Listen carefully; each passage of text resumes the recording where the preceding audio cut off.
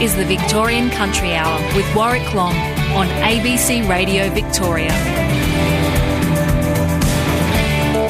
Very good afternoon to you on the Country Hour today, where you will hear from the leader of one of the biggest dairy companies in Australia shortly.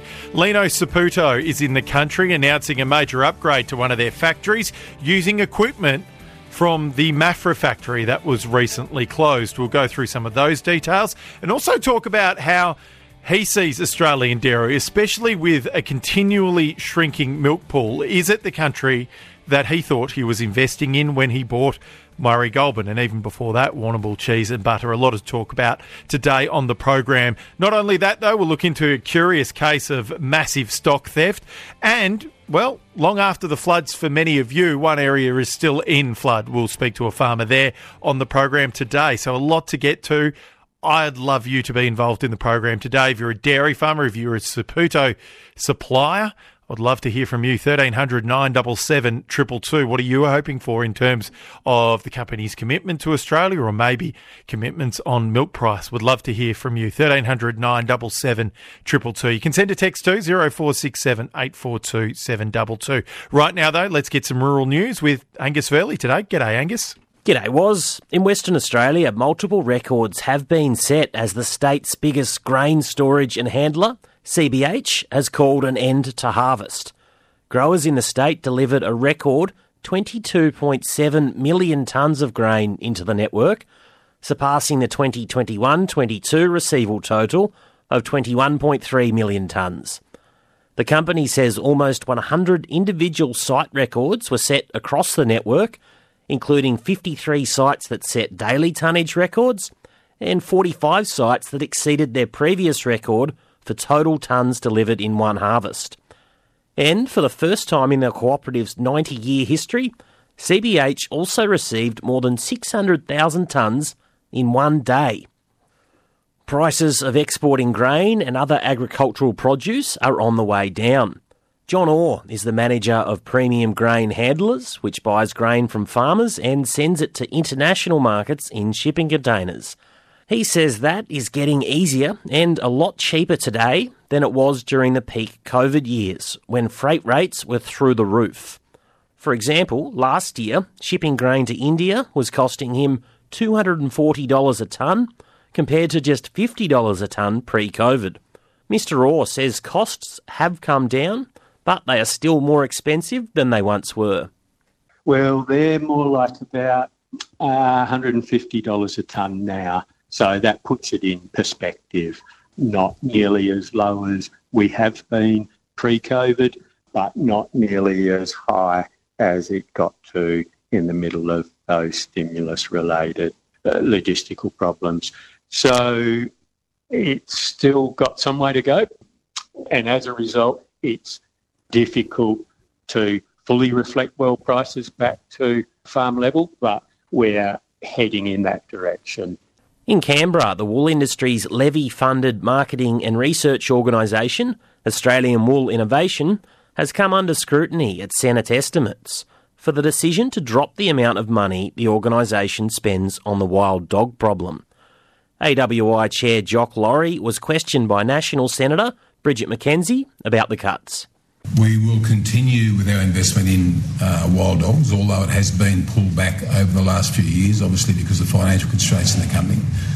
So why have you ceased or reduced funding for the Wild Dog Control Initiative, given the impacts they have on the national flock generally and therefore levy payers' businesses? We've got to manage the budget as we best can. We'll try and distribute funds across all areas appropriately and identify and target the best areas for spend we possibly can. The National Farmers Federation and Norco Dairy Cooperative have joined forces to commission a national farmer wellbeing survey.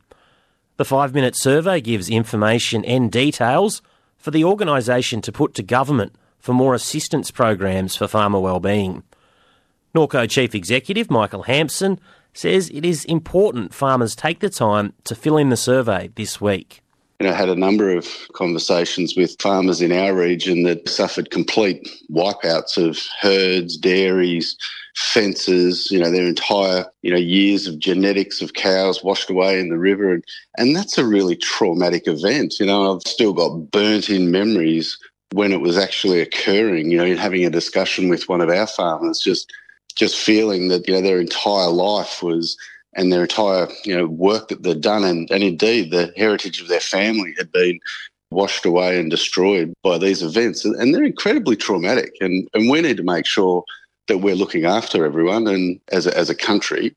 And this survey will better help, certainly ourselves and in our partnership with the National Farmers Federation, to inform policymakers what's needed, when, and importantly, have packages ready to go so that they don't have to be developed once an issue occurs.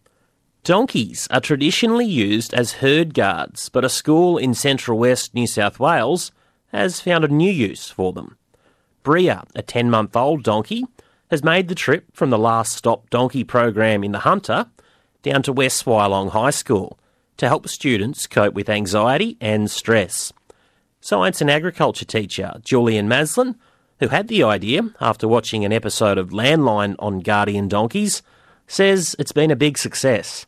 Yeah, it is amazing. We had a tough summer, or tough 12 months lately for floods and bushfires and just hardship in the community, and it's just really nice to for students of all ages to come out and have a bit of relief, whether it's Year 12 students that just need a bit of a brain break through to kids that just need a general break from the hardships from home and even the classroom, and just to be able to come out and spend some time, the tactile feeling of brushing the donkey, running their hand through its hair, and just being around Bria has just been amazing.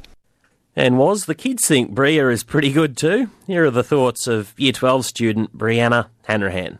Being in Year 12, there's a lot of obviously stress and anxiety, I guess, sometimes, and Bria just calms you down and makes you forget about everything and chill out a bit.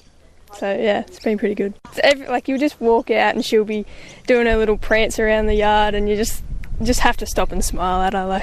It's just what it is, I guess. Just her. Good on you, Brianna. That's it for Rural News. Amazing to hear. I think we need a assistance donkey in Team Country, although I don't know where we'd put it around our ABC radio studios. Thank you very much for that. Angus Verley with Rural News for you today. Let's get a little bit more serious now and talk about the future of dairy in Australia with one of the companies the major players in not only this state but in the nation and indeed internationally. A shrinking milk pool in Australia means more stainless steel at dairy factories than milk being produced by farmers to fill it. It's making life difficult for Australia's largest dairy processors, who are being forced to pay record prices to secure the supply of milk they need to keep their businesses operating efficiently. Canadian giant Saputo is one of those, which has recently shut a factory in Maffra, Victoria, and now they're spending $20 million to move that equipment from Gippsland to Smithton in Tasmania. I spoke a short time ago to CEO and chairman of Saputo, Lino Saputo, about the difficulties in Australian dairy and his plans for Smithton. I thought it was a good time to come to Australia this week, specifically month of February, to meet with our employees, tour our facilities, look at the investments that we're making here in the plants that are going to be increasing capacity, increasing yields, increasing their ability to be more effective and more efficient. So I'm doing plant tours and meeting with our employees while I'm here. And you're making a major announcement for the Tasmanian plant of Smithton. What are you going to do there? That's right. So this afternoon I will be in Smithton. Smithton is receiving some capital dollars for us. We are moving some production products from one of our closing facilities, the Maffra plant, over to Smithton. It's a $20 million investment that is going to allow us to produce and develop some high-valued products for us. So will that mean more jobs for the Smithton plant? That will definitely mean more jobs for the plant. Permanent, contracted, and casual jobs will be a positive consequence to the community in Smithton, yes. Do you have an idea of numbers there? I will tell you that this is an addition to the existing facility. The actual numbers of additional employees is important enough for us to be able to commit to, but I will not give you a number right now. And this is a direct result of the closing of the Maffra plant by Saputo. This is the equipment from Maffra that will go to Tasmania? That is correct, yes. So we are closing down the Maffra plant. Of course, you understand the situation here in Australia relative to the dairy pool. It has been declining over the course of the last 3 years. In fact, it's been declining since my first trip out here in Australia in 2001. I remember the first time I came out to Australia, the country was producing about 11 billion litres of milk. When we acquired Warrnambool Cheese and Butter, I believe that number was somewhere around 9.5 billion, and now we're around 8.5 billion. And so the milk pool is shrinking, and it's important for us to right-size our network. So the Maffra closure is unfortunately one of the casualties. Can you talk about the difficulty then in operating in Australia at the moment with, as you say, nearly 5 billion litres less milk than when you first came out to Australia at the moment? Is that making it a particularly difficult country to operate in? Well, look, coming out of the pandemic, the entire world, every country that we operate in has had some challenges. When you think about labor as a starting point, then you think about supply chain, whether it's domestic or international, that has been a challenge. And then, of course, inflation and keeping up with inflationary pressures. Added to that here in Australia, there's one other element that the other platforms don't have to contend with, and that's a shrinking milk pool. So it is a challenging environment. But we've always been a very proactive company. I mean, we've always been resilient. We're a 70-year-old business, and we've always taken the right decision at the right time. So the headwinds we're facing here in Australia do not faze us. We know that we have an opportunity to make our network more effective, more efficient.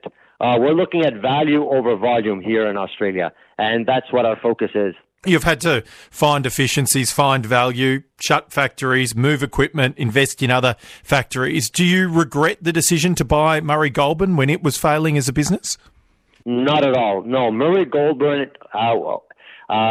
unfortunately had better days in the past.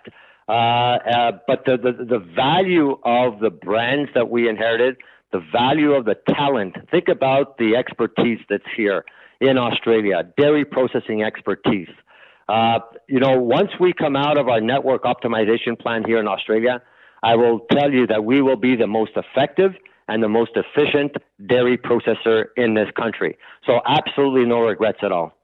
How committed is Saputo to Australia as a project? 100% committed to Australia, and not just for the short term. We're committed for the long term. I mean, this is a country that has long-standing expertise in dairy.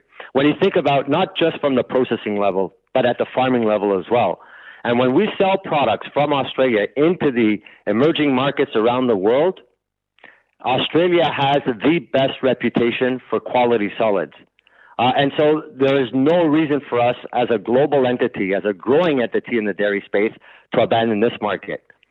We have incredible products we're manufacturing with incredible people that are manufacturing them. So for us to abandon this market would be foolish. Then there comes the point of what's happening in Australia and the increased competition, which has seen the price paid to dairy farmers rise to record levels this season. Do you think there needs to be some more consolidation in the wider Australian dairy industry to make it a better operation for you as a business? Of course. And, I've been saying this for years. And even before we bought Murray Goulburn, I was at a dairy conference, and I sat there on a panel. And somebody asked me, what is the biggest weakness of the dairy industry? And I said that there is too much stainless steel for the amount of milk that is being produced. So there is too much production capacity in the country. We're not going to wait for our competitors to take action. We are proactive, and we can lead the industry. And so we're making the changes we need to make to remain competitive, not just here in Australia, but to be competitive around the world. And that's what our focus is. That's what we're doing. And so, yes, there will be some plant closures, but there is going to be heavy investments as well in other facilities to focus on higher valued categories of dairy products that we can sell domestically and that we can sell around the world. So is Maffra the end of the plant closures for Saputo, or do you foresee the need for more hard decisions in the future? Well, right now we feel very good about our network optimization plan. We believe that the milk intake we have, we can hold on to that. So we feel very, very good about the announcements that we made relative to where we are going to end up in our network optimization. I suppose then that brings me to milk price. You've been paying dairy farmers a record milk price for Saputo in Australia this season. When we look towards next season, which is only a matter of months away in terms of announcements and so forth, do you think you'll need to pay a similar milk price to keep supply? Well, our procurement teams are looking at exactly what kind of strategy we're going to be coming out with when the new milk year opens up. Of course, we recognize that in order for us to maintain the milk we have, we're going to have to pay leading prices. We're going to have to pay competitive prices. So that's still in the works right now, and I'll leave that to the local team here to determine what is the right strategy for us to support our dairy farmers and to continue to hold on to our milk shed. Is that the cycle you're in at the moment, though, because there is such a shrinking milk pool? That's obviously going to make the milk price more competitive for companies like yourself to hold on to supply, yeah? Well, that's what we've seen for the last 2 or 3 years, and everyone's got to compete to hold on to their milk. The Australian dairy industry, they're meeting at a conference this week. A lot of talk in the industry about how it moves forward, particularly after such a good year in terms of price that the industry is still shrinking. Do you have any advice or suggestions for the Australian dairy industry as it moves forward this year? Well, I think the Australian dairy industry has to get smarter about the way that they're processing their solids as a whole. Again, as I indicated, there's way too much stainless steel in this industry for the amount of milk that's being produced. Look, we're doing the work that we need to do to make sure that we're running our plants at their optimum capacity utilization. And so our focus is to run our plants at 100% capacity at peak. That's what our focus is. That's the advice I would give my competitors. That is Lino Saputo, who is the head of, or CEO and chairman of Saputo Inc., speaking there about, well, their future in the country, also their commitments to the country, but also looking at things like milk price and so forth for next season. What did you make of what you heard there? I'd be interested in your thoughts today. 1300 977 222. If you'd like to call, you can text as well. 0467 842 722. We'll continue moving, though, on the country. Actually, just before we go, a couple of texts have come in. Neil says, I cannot believe this. I worked for Murray Goulburn for 15 years, and Maffra was an old factory then. Moving that antiquated equipment, that's a problem for the industry. Now it's the lack of investment in processing, says Neil. Interesting.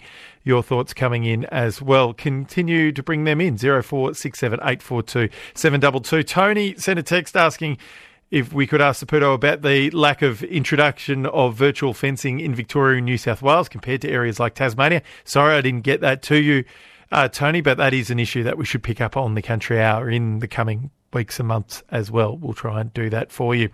Let's talk livestock theft right now on the program, because the Central Victorian sheep producer has been left reeling after suffering what's being described as the worst stock theft in Victorian police memory. It's believed almost 700 ewes and lambs were stolen from a Logan property sometime between October 21 and February 1st. Farm Crime Liaison Officer, leading Senior Constable Dan O'Brien, says the farmer discovered the theft when he was getting sheep in for shearing. We got a report a week or so ago, Angus, that some sheep had been stolen, 700, out near Logan. Followed up with the victim, and he last counted them in October when he drenched them.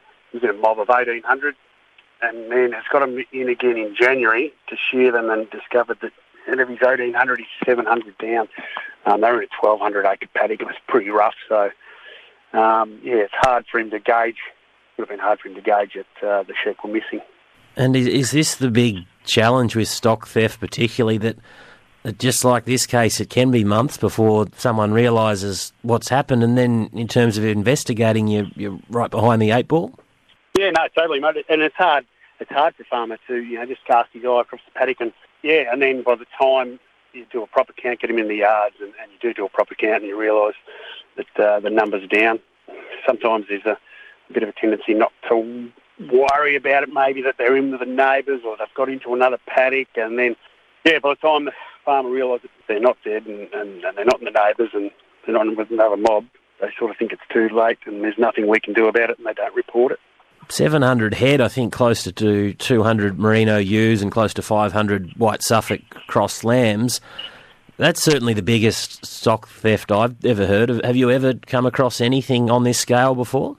No, mate, this is the biggest one we've heard of. We've heard of, hundreds and 200s, and but this is massive, yeah.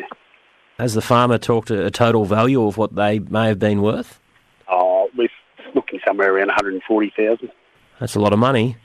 It is, yeah. I mean, if you took that out of anyone's livelihood over a 12-month period, it'd be pretty devastating. How's the farmer coping? He's upset, obviously. He's questioning, where they could be. Has he done anything wrong? We've checked fences, we've checked paddocks. If they'd have got out, the neighbours would have told him there's that many. If they were dead in the paddock, you'd see them. Yeah, so no, he's, as you can understand, he's a little bit upset about the whole thing. Is there any physical evidence of how they may have actually pulled this off? Not at this stage, no. We believe that they would have been walked off the property. It'd be unlikely that they'd use the victim's yards. Mate, once they get off the property, and who knows. So, we're still looking around and we're hoping someone may have seen something. It would have taken a couple of full-decker trucks or a B-double or something like that to shift them. You could maybe assume that it was done in the cover of darkness. If anyone saw something like that around at strange hours of the night, around, December, January, well, we'd love to hear from them. Okay, so you reckon walked off the property down the road into maybe a set of temporary yards and then onto trucks? It's been well planned, there's no doubt about that, and without saying for certain, something along those lines we believe has happened, yeah. So that makes it sound like a pretty slick sort of operation. Yeah, it is. It's got to be someone that's very good at handling sheep and has got access to the trucks and is able to take them somewhere. I saw some reporting that perhaps there was a suspicion they'd been taken interstate. Is that what you're thinking? Could be, yeah. Look, anything's possible. Could have been taken in New South Wales or South Australia or, really Victoria's a pretty small state and you can move them 4 or 5 hours. You can be a fair way away from where they were. And what are the prospects of, I guess, recovering the sheep, or if not recovering them, at least finding the offenders and prosecuting? Because anecdotally it seems to be, there seem to be pretty low odds of that happening. Yeah, no, it's very hard to solve something that's so historic, I suppose, but who knows if we can just get little bits of info like, any other farmers that maybe have sheep lost or missing sheep in that area, let us know, and it just might piece together something that we can start looking or, point us in the right direction or give us somewhere to start. But yeah, look, it is very hard to solve, but the more info we get, the more chance we have of finding them. Is there a general trend in terms of stock theft occurrences? I mean, livestock prices have come back off their highs. Has that meant theft has also dropped off? Because anecdotally, again, it doesn't seem that it is. No, yeah, I don't think it's dropped off. I haven't got the stats, mate, but it doesn't appear to me that it's steadied off any. Prices might be down, but they're still handy to have in their paddocks for these thieves, I suppose. That's Farm Crime Liaison Officer, leading Senior Constable Dan O'Bree with Victoria Police, speaking with Angus Verley. What do you make of that? Have you seen any drop-off in farm crime, or is it still something that worries you where you are? Are you still seeing instances of it? You can certainly send us a text or give us a call, 0467 842 722 to text. Many of you have sent texts in regards to Lino Saputo and what he's saying about the future of dairy in Australia and how that company's performing. And just so you know, a bit of a style note change, it's Lino Saputo now, or Lino A Saputo. There is no junior anymore on the name when we're referring to Mr. Saputo. These texts coming in. Mr. Saputo needs a reality check about what it takes to keep Australian dairy industry alive. He needs to stop talking about plant optimisation and start putting farmers first and paying a profitable milk price long term. Saputo keeps changing its tale regarding supplier relations, says that text message. Another one, though, says, I 100% agree with Lino. Milk pool is declining each year and there are far too many companies for the amount of farms left. And also, yes, there are record milk prices, but it needs to be because of the cost of producing milk, which has skyrocketed. It can't fall back now. Interesting thoughts coming in on the text line. You can continue to get them in 0467 842 722. Weather report on the way. Right now, though, let's find out what's making regional news headlines with Courtney Howe again today. Good afternoon, Courtney. Good afternoon, Warwick. An Indigenous elder in southwest Victoria is calling for more cultural and controlled burning to prevent a tragedy like Ash Wednesday in the future. Today marks 40 years since the Ash Wednesday bushfires swept across Victoria and South Australia, claiming 75 lives. Peak Wurrung elder Uncle Rob Lowe says he used to help his grandpa and uncles do controlled burning on the mission and wants those practices reinstated to protect lives and the environment into the future. 2 males have been charged following 2 robberies across Horsham on Tuesday afternoon. It's alleged the pair threatened a man on Roberts Avenue before demanding his mobile phone about 12:30. After the victim refused to hand it over, the offenders fled empty-handed. It's alleged they then continued on to May Park, Darlot Street and threatened 2 teenagers before stealing a necklace and fleeing the scene. An 18-year-old man and a 17-year-old boy have been charged with robbery, attempted robbery, assault with intent to rob and common law assault. The 18-year-old man has been bailed to appear in the Horsham's Magistrates Court next month, and the 17-year-old will face the Children's Court. Victorians are bracing for a short but intense heat wave, with some communities in the state's north reaching temperatures into the 40s. After a very hot night, a cool change will bring relief tomorrow evening, with a slight chance of a thunderstorm. The Bureau of Meteorology says there may be extreme fire danger in some districts. Injustices experienced by Indigenous people in Victoria's child protection and criminal justice systems will be the focus of a series of discussions run by the York Justice Commission in Portland today. The Commission says evidence collected at the sessions will help form recommendations to the state government to help right the wrongs of the past. And Major Road Projects Victoria says there will not be access to the Bogon High Plains Road near Falls Creek next month as originally hoped, with the aim to now have it open before the snow season starts. Works to remove the debris from the 100-metre wide landslide on the road have been impacted by recent weather events, including earth tremors. And that's the latest in regional news for this afternoon, Warwick. Thanks very much for that, Courtney. The Victorian Country Hour with Warwick Long on ABC Radio Victoria. Text messages coming in. Not a lot of sympathy on that sheep theft, by the way. And we might be assuming a bit here because the report's saying it believes almost 700 ewes and lambs were stolen from a Logan property sometime between October 21 and February 1st. And many of you are taking that information to say that the mob was not checked at all. I'm not sure if we have that info or if we can say that, but these are some of your thoughts coming in. Joe says, hi, 15 million lambs are lost every year in Australia due to weather exposure, and the fact that farmers are not around when ewes are giving birth. Why weren't these stock checked sooner? 3 months is too long. It's not only an issue of opportunistic theft, it's an animal welfare issue too, says Joe. And this one says $140,000 would pay for a lot of years of 1 day a week stock checks by sheep husbandry contractors. Maybe big landholders need to look at their business models too. There's some of the texts coming in at the moment as well. Chris, though, saying, hi, Warwick, it's no use ringing the police if there is any suspicious activity going on. They don't bother turning up, says another text as well. So you can keep those coming. We can discuss this together. 0467 842 722. Just getting a note from Angus, who did that interview, saying that mob was checked intermittently, but it was a mob of 1,800 overall in a big paddock, so it wasn't detected that so many sheep had been gone. There's just a little bit of information for you. I don't know how that sits with you, but that's up to you. 0467 842 722 if you'd like to send us a text.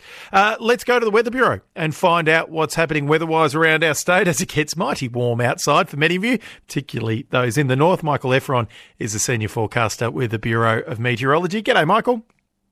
G'day, Warwick. How's it looking around Victoria today? Yeah, as you said, very warm conditions with northerly winds across the state. So well and truly into the 30s at the moment. In the north and northwest, Mildura 36, similar conditions around Oyen, Walpyup, Swan Hill, Warwick, Nabil, Horsham as well. So just some patchy high cloud moving across from the west at the moment. I think it'll stay dry, but potentially some high base shower thunderstorm activity pushing into the southwest later this afternoon and maybe around the central coast tonight. But given it is high based, we won't see too much getting into the gauges. There is a heatwave warning out for parts of the central district as well as Gippsland for the next couple of days. And through the rest of today, I think we'll see the northerly winds easing, so relatively light winds tonight. But before that, we will see those temperatures increasing a bit more, getting up to 41 this afternoon at Mildura, 39 at Horsham, 38 at Echuca, 37 for Wangaratta and Hamilton, and also further south and east, Warrnambool 35, Ballarat 35, Sale up to 36 degrees. So pretty much extending throughout today. And then we're looking at very warm conditions overnight tonight as well, with those northerly winds redeveloping. So only getting down to the high teens or low 20s, maybe mid-20s in some parts overnight. And then those northerly winds freshening throughout the morning, particularly through the central district and into the north central district as well. So in terms of fire weather, we currently have a high rating forecast for most districts, but people should check this afternoon. We may see some of those districts getting into the extreme category. So be aware of changing forecasts there with those gusty winds in some parts on Friday. In terms of temperatures, looking at generally the mid to high 30s or low 40s, apart from the southwest, so Mildura up to 43, Swan Hill 42, Horsham 38, Shepparton 41, Seymour 41, Wangaratta 39, but in the southwest, Warrnambool 27, Hamilton 33, Sale up to 39. So pretty hot day across the state. We do see the change pushing into the southwest or far southwest during the late morning and then moving slowly east. So the rest of western Victoria in the afternoon and then central parts in the far northwest during the early evening. And we will see milder southwesterly winds developing behind that change and potentially some high base showers and storms over central, maybe southwestern and also eastern parts, but again, not too much getting into the gauges. And then as we push into the weekend, we see that change moving slowly east. So looking at a pretty warm day over the northeast, with that change moving through Saturday afternoon, but elsewhere a lot cooler. Temperatures through the south and southwest around the low to mid-20s, mid to high 20s or low 30s across the north, but somewhere like Albury, Wodonga still expecting 33. I think through parts of eastern Victoria there will also be some shower and thunderstorm activity on Saturday afternoon, especially about the ranges, but again, not too much getting into the gauges. Heading into Sunday, we do see quite settled conditions with a high-pressure ridge extending from the west. So partly cloudy skies in the south, sunny across the north, temperatures in the south around the mid to high 20s and low to mid-30s across the north. And then looking ahead to next week, on Monday, pretty similar conditions, not too much change in temperature from Sunday. On Tuesday, we do see another stronger high-pressure system developing south of the Bight, so that will bring some stronger southerly winds across the state. So southern parts do see temperatures back at around 20 to 24 degrees, partly cloudy skies. Across the north, sunny conditions, temperatures in the high 20s or low 30s. And then looking ahead to next Wednesday, we see the wind starting to turn more easterly. So it does begin to warm up again, looking at the mid to high 20s in the south and low to mid 30s across the north. But a theme of much of the next week is the lack of rainfall. We're not looking at anything significant, but we do have some pretty warm days with today and tomorrow the focus of the hot weather. Yeah, and I've got Michael Efrons with you, senior forecaster at the Bureau. Bob's asking for a bit of a personalised weather report, just saying, can you ask a weather person about lightning and the possibility of dry lightning, particularly in the far northwest? Have you got any information for Bob there? Yeah, so in terms of the northwest, the good news is that it looks like we won't see any shower thunderstorm activity in that area. So it looks like it will be confined to southern and eastern parts of the state over the next few days. There you go, Bob. Some good news on the weather report, I'm assuming anyway. I'm not imagining people don't want dry lightning wherever they are, particularly with the amount of grass growth around. Michael, any warnings we need to be aware of right now? Yeah, so the heatwave warning current for Central District and Gippsland, but do keep an eye out for potential fire weather warnings with those forecasts being updated through this afternoon. Brilliant. Thanks very much for your time. Thanks, Warwick. Michael Efron, senior forecaster at the Bureau of Meteorology, taking you through the full forecast there and what to look out for. You're listening to The Country Hour. It's 20-1 right now. Let's go just over the border because floodwater is continuing to make its way along the Great Darling Anna Branch in southern New South Wales. Gus White farms at Wyndham Station, and he says that while it's causing a few challenges, they'll be outweighed by the long-term benefits on his property. Every sort of day we seem to be almost losing a road of access into our property, and so I'm not sure. It wouldn't surprise me if in a week we'd be boating. I think, from what I've heard, the peak's a bit slow, so I reckon it might be a couple of weeks before it peaks at home, and it could get quite a lot higher, Kelly. So, it's covering a lot of country, and it'll be fantastic. Short-term convenience for a long-term fantastic game. Your shearing shed and ram paddock is surrounded by water. What kind of impact's that having on your day-to-day farming operations? Like at the moment, we're shearing. However, we're shearing in a neighbour's shed who's on the edge of Travellers Lake, which is part of the Anna Branch Lake system, and it's flooding, so half his yards are full of water, but we can still get in here and have access here, and that's important because we've got two properties and we don't have access to any of those wool sheds at the moment. Will you have enough land for all of the livestock that you've got? Yeah, we've planned that out, so we have got plenty of room, and it's been a good year, so there's lots of feed around, so we've been able to rest some paddocks, so there's paddocks up on high land that where they're out of harm's way, so all our stock are being put in paddocks where they're not going to be, impacted by floodwaters or anything like that. So all that's been planned out, Kelly. You're pretty simple. And the logistics of getting shearers to these shearing sheds, is that still a reasonably straightforward exercise? Yeah, no. So they've got to drive a bit over 40 kilometres from our huts, which is not ideal. So they've got a fair drive. It's difficult getting shearers anyway, but when you put a few complexities in it, like we're shearing in another shed that hasn't been used for 15 years, and we're extremely grateful for the neighbour to allow us to use his shed, and it's a pretty good shed, bloody good shed, really.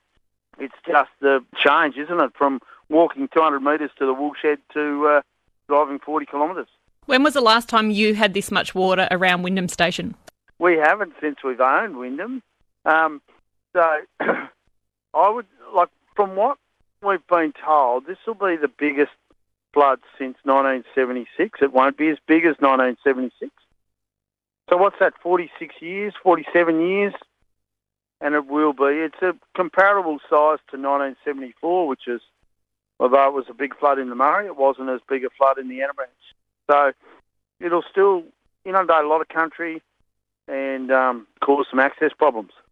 Are you needing to put levees around any of the major assets on the farm? We're pretty lucky there.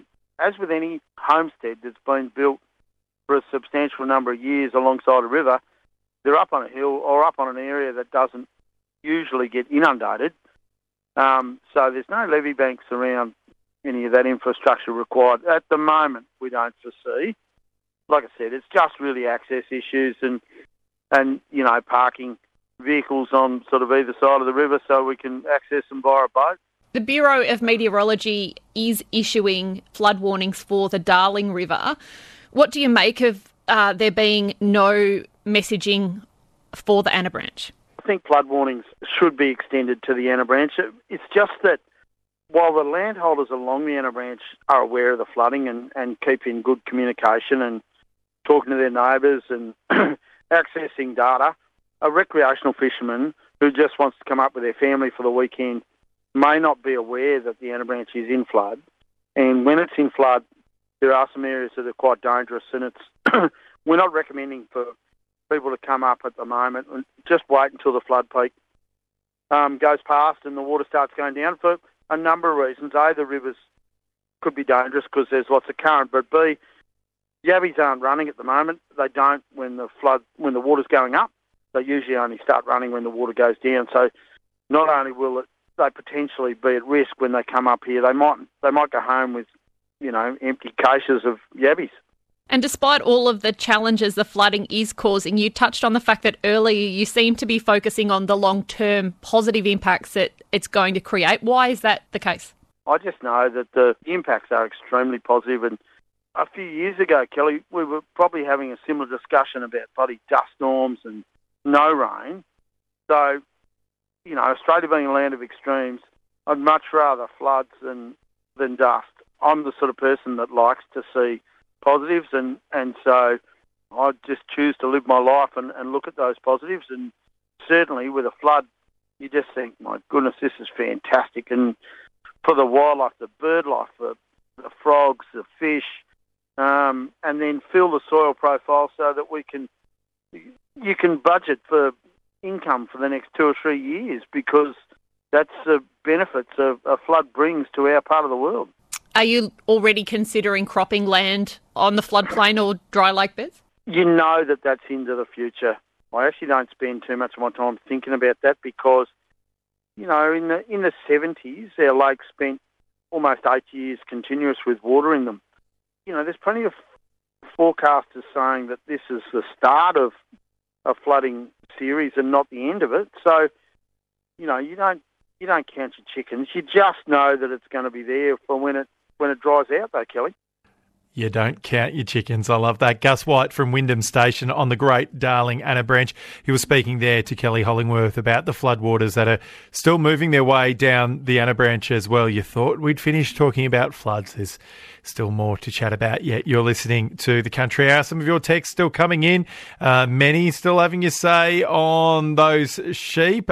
Dave is actually saying sheep observation. This is a good case for using a drone for recording numbers as well. Can they automatically count the numbers for you using the drone technology? Dave, that would be interesting. Thank you for sending that text as well. Kevin saying, wouldn't these stolen sheep be earmarked, making them harder to sell? Kevin, I won't give ideas on how to get around the system as it stands on radio, but it is certainly one interesting part where authorities can do some work, and you hope they're doing work there. And Brett on the weather report saying a heat wave's above normal temperatures for at least 3 or 4 days. Today and tomorrow's temperatures are typical for this time of year and hardly a heat wave. What an exaggeration, says Brett. Brett, we got a great explanation on why this heatwave warning is around, particularly around what it means with the overnight temperatures not getting that low and how that plays into it, not just the headline figures during the day as well. You can have a listen to that. If you still disagree, that's completely fine with it by me. It's a Bureau thing. It's their weather report details. I don't need to spend a lot of time complaining about that. But if you disagree, we still love your feedback on the program. And if you don't want to text, you can always email us, countryhour@abc.net.au. Let's head to an interesting report looking at agriculture for the year ahead. 2022 was a year of records, whether it be for prices across a whole range of commodities or for the cost of inputs going into farming businesses as well. Certainly the issue of labour had a lot to say too. Looking at all of this and more in what it means for 2023, Rabobank have released their Australia Agribusiness Outlook for 2023, and they say although 2022 had high and often record prices and good production volumes, then that's left the nation's farm sector in a healthy position for this year ahead. Jane McNaughton's talking here to Report lead author, Rabo Research General Manager Australia and New Zealand, Stefan Vogel, about the year ahead and some of the key factors that are worth noting. Biggest question mark is always what happens in those times of economic headwinds. So clearly, if you look around the world, interest rates are increasing, inflation is high, and we have a lot of concerns around the growth of the economy in many places of the world. And sheep meat is just a little bit more expensive than many other meat types, which usually means if you are a consumer and you have less money in your pocket because your mortgage is more expensive, everything else is more expensive, you try and find a way to save. So that is one of the headwinds we need to monitor closely throughout the year. Will we see consumers maybe shifting away from some of the consumption of sheep meat and go for something cheaper, which would maybe hurt our exports. But for now, we're rather optimistic on the volume and also that we find a way to export it into markets that still pay a price for it. There's also a lot of geopolitical risks around what's been going on in Ukraine. So what do you predict for this year as far as that context goes? Well, if you look at the geopolitical context, clearly 2022 and a lot of the high prices we have seen, be it on the output price, for example, the high grain prices, that was coming not so much from, well, what happened in Australia, but it clearly happened was related to what happens in the global market. We have Russia and Ukraine when they started the war almost a year ago, and Russia invaded Ukraine. We have seen that the market for grains were going to record territories in global pricing terms just because Russia, Ukraine combined export about 30% of the world's wheat. Luckily for the world's food supply, both countries are exporting actually excellent volumes. Ukraine not back to the very strong levels of last year, but given they are in wartime, they're doing a fantastic job moving goods. Nevertheless, the margins for the farmers are terribly low. I mean, their input costs, their fertilizer costs, everything is as high as it is over here in Australia. But the Ukrainian farmer basically needs to look at a scenario where his output prices are rather low because transporting it in through a war zone is very costly and very risky. So he's not making good money, which is hurting production also for 23. So we're looking into 23 from a geopolitical angle. The war in Ukraine will continue. We hopefully don't see too much of an excitement there in terms of escalation, and we're monitoring closely. But the region is important for wheat and wheat pricing, but it's also important for fertilizer and the fertilizer pricing. And China has done a U-turn on its zero COVID policy. Do you think that China's economy opening back up will be beneficial for Australian producers? We really hope so. I mean, if you look at China, a massive market for many of our commodities. We're exporting clearly as Australia many of our products to the world market, given that we have a rather small population. The overall volume of goods that needs to go to the world market is big. And the share of China's appetite in those exports is rather strong. So with that, what happens in the economy is very important for us. And if you think that was one of the few countries in the world that was going with a zero policy around COVID cases, so as soon as a case broke out, lockdown, nobody moves, nobody travels, hurting the economy also from that angle. So we hope that the restriction removals on COVID cases is allowing the industry to do a bit better. And when the industry is doing a bit better, people should have a little bit more money in their pockets. When they have a little bit more money in their pockets and they're walking outside, they probably eat outside. So we are hoping that for the consumption for some of the goods we're shipping there, be it meat, be it dairy products, that it is beneficial. But also if we're looking at products like wool, clearly a lot of our wool here needs to go to China for the processing. And with that, we're hoping that also that is continuing to be rather beneficial, that they have changed their course on COVID. You mentioned earlier fertiliser prices in Ukraine. That was a massive issue for Victorian farmers over the last few months as well. Are fertiliser prices going to remain high? Well, there are a couple of good news coming from the fertilizer market. But clearly, first of all, if you look back, the market of fertilizers has been an exciting one, not only for the last 12 months, but actually for the last 2 years.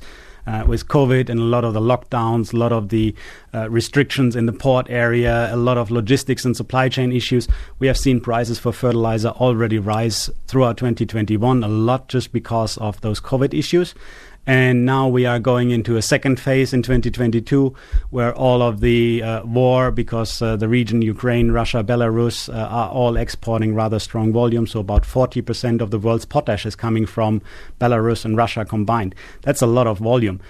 Also for nitrogen fertilizers, for phosphates, they are having a market share around 15 to 20% of the world's trade. So that's a sizable volume for some of those products.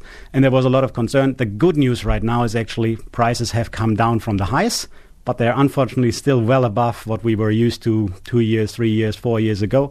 So we have to plan in 2023 with prices well above what we have been used to normally. But we don't think we will go back to these all-time highs. And the last little price shocker that we got to the upside was late last year around natural gas prices in Europe. So when you produce urea, one of the really important nitrogen fertilizers, you need natural gas as the key input. And those prices in Europe have gone completely through the roof. And I'm not talking 20%, 30% up. They have not only doubled, they have threefolded, fourfolded, fivefolded, depending on the country you were in. So a lot of the producers had shut down production for fertilizers because they said, I cannot recoup a margin at those cost levels. What they then have done is gas prices collapsed in Europe, and that's really good news for us. And there is one major reason for it, and that is it was a warm winter in the region, and a lot of the private households have not turned on the heat as much as they would have in a cold winter, and that has saved a lot of gas. So with that, supplies are okay in Europe, prices have collapsed. We don't think prices will go back anytime soon, so that's good news for the fertilizers. But on the way down, if you look at global pricing, they probably rather soon find a floor, because we're hitting now the northern hemisphere's growing season. So these guys getting out of winter in the US, in Europe, which means planting of corn and other spring crops, but also all of that winter grain like winter wheat or winter canola in Europe.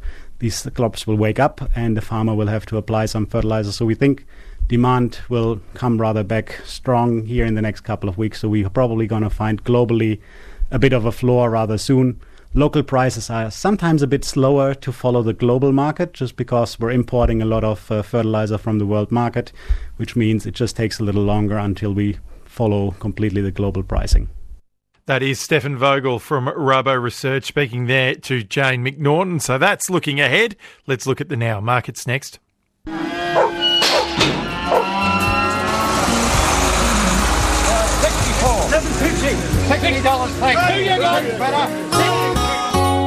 A few to get through. Let's start in Bairnsdale today. G'day, Brendan Fletcher. G'day. Warwick numbers were similar at 204, with a couple of orders returning to the buying group in a dearer market in places. Quality was limited, with cows representing half of the sale. Secondary young cattle sold to stronger restocking competition. Grown steers and heifers improved slightly. Manufacturing steers sold firm. Cows sold 5 cents dearer, and heavy bulls gained 5. The handful of vealers were lacking finish and sold from $3.80 to $4.20. Yearling heifers sold mostly to restockers from $3.08 to $3.30. Grown steers and bullocks $3.30 to $3.60. Heavy grown heifers $2.90 to $3.33. Manufacturing steers $2.48 to $3.35. Most light and medium weight cows $2.18 to $2.96. Heavyweights $2.58 to $3.12. Heavy bulls $2.70 to $3.12. This is Brendan Fletcher reporting for MLA. Thanks, Brendan. Let's go to Hamilton Sheep and Lambs with Chris Agnew. Thanks, Warwick. Numbers came back to 9,218 at Hamilton this week, a decrease of 7,135. The quality on offer was good to plain, with less weight at the top end, together with less merino sheep on offer this week. All the regular processors were in attendance and all were active throughout the sale. However, despite the good attendance, the market was softer by $30 per head and more in places over most grades. Heavy crossbred ewes made to $112, well-covered merino ewes to $90, and the very good wethers topped out at $120, with the general run of mutton making between $2.20 and 300 cents a kilo. Merino mutton to average $2.60 to $3.20. The rams, the terminal sires, made to $48, and the merinos topped out at $32. At Hamilton, this is Chris Agnew reporting for MLA. Thanks very much, Chris. Lucky last is Wagga Lambs with Leanne Dax. Good afternoon, Leanne. Good afternoon. Just over 30,000 lambs and 16,000 sheep sold to a smaller group of buyers. Quality across trade and heavy categories was quite good, with some exceptional supersized lambs along the way. Trade lambs were the highlight this week, with buyers stepping up to secure supplies, lifting rates $8 to $10 for the better end. 21 to 24 kilo, 175 to 214, averaging 805 to 830 cents a kilogram carcass weight. 25 to 26, 205 to 223. 26 to 30 were firmed to a few dollars dearer, making from 214 to 245. Over 30 kilos jumped 5, 245 to $300, averaging 789 cents a kilogram carcass weight. Merino lambs 108 to 197, store lambs $70 to 135, merino hoggets $95 to 158, heavy crossbred hoggets sold up to 165. Heavy sheep are selling from $80 to 140. And with the sheep sales still in progress, I'm Leanne Dax, MLA. Thanks very much for that, Leanne. Just before we go on the Country Hour, if you want to read about Lino Saputo's plans for Australia, that massive sheep theft in Victoria, or even what's happening with avian flu, big story we've been covering here, you can do that right now at abc.net.au/rural. Catch you tomorrow.